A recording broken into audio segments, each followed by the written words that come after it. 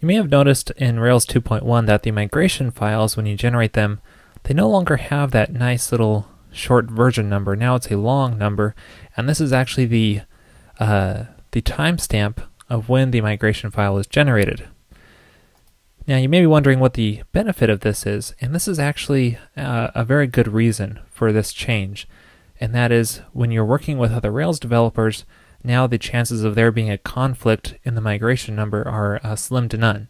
So it's much nicer in Rails 2.1 to be working with other Rails developers who may be generating migrations near the same time you are. Another nice addition is how migration version numbers are tracked inside of the database. So let's take a look at our DB console real quick here, and then we can take a look at our tables which we have available. And notice that we have a schema migrations table instead of a schema info table, which was we had in Rails 2.0. The difference is instead of storing just the latest version number of the migration, we now store all of the migration version numbers that we've run. So let's take a look at this table real quick, and we can see we have two entries here. These are the two migration files which we've run for this Rails application. The neat thing about this is that if there's a migration file which may not be the latest migration but is still not run in the database, it will find that. So for example, here we just have two migration files, and there's still one migration file which has not been run, and that's the create users migration. So this has not been run yet because it was just added recently, even though it has an older migration, perhaps through another Rails developer or through a branch.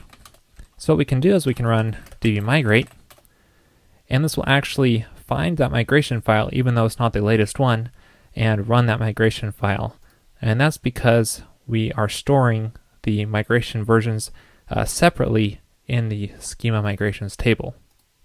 Again, this is most helpful when you are working with other Rails developers on the same project. It's also helpful even if you're working solo, if you are doing any kind of branching and merging.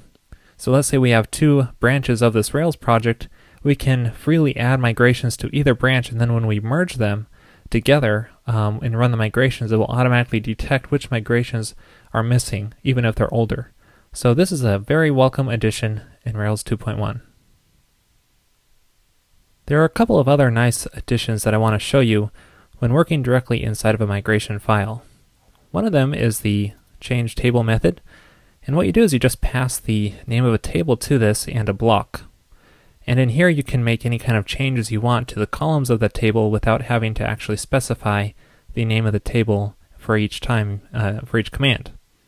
So here you can rename columns, you can change the column type, and you can remove columns, and you can even add them by just specifying the type you want to add. So this makes it much more convenient if you are having to make multiple changes to the same table in a single migration file. Another nice addition is that you can now pass the null equals true option if you are changing a column. So I know before if you happened to pass null equals false and you wanted to revert this and specify null equals true and you want to allow null values in the column, you were kind of stuck before. But now you can actually specify null equals true, and that actually works now in Rails 2.1. So to summarize, the new additions in Rails 2.1 are very welcome, and I think they make migrations much more convenient and nicer to work with, especially when you're dealing with other Rails developers.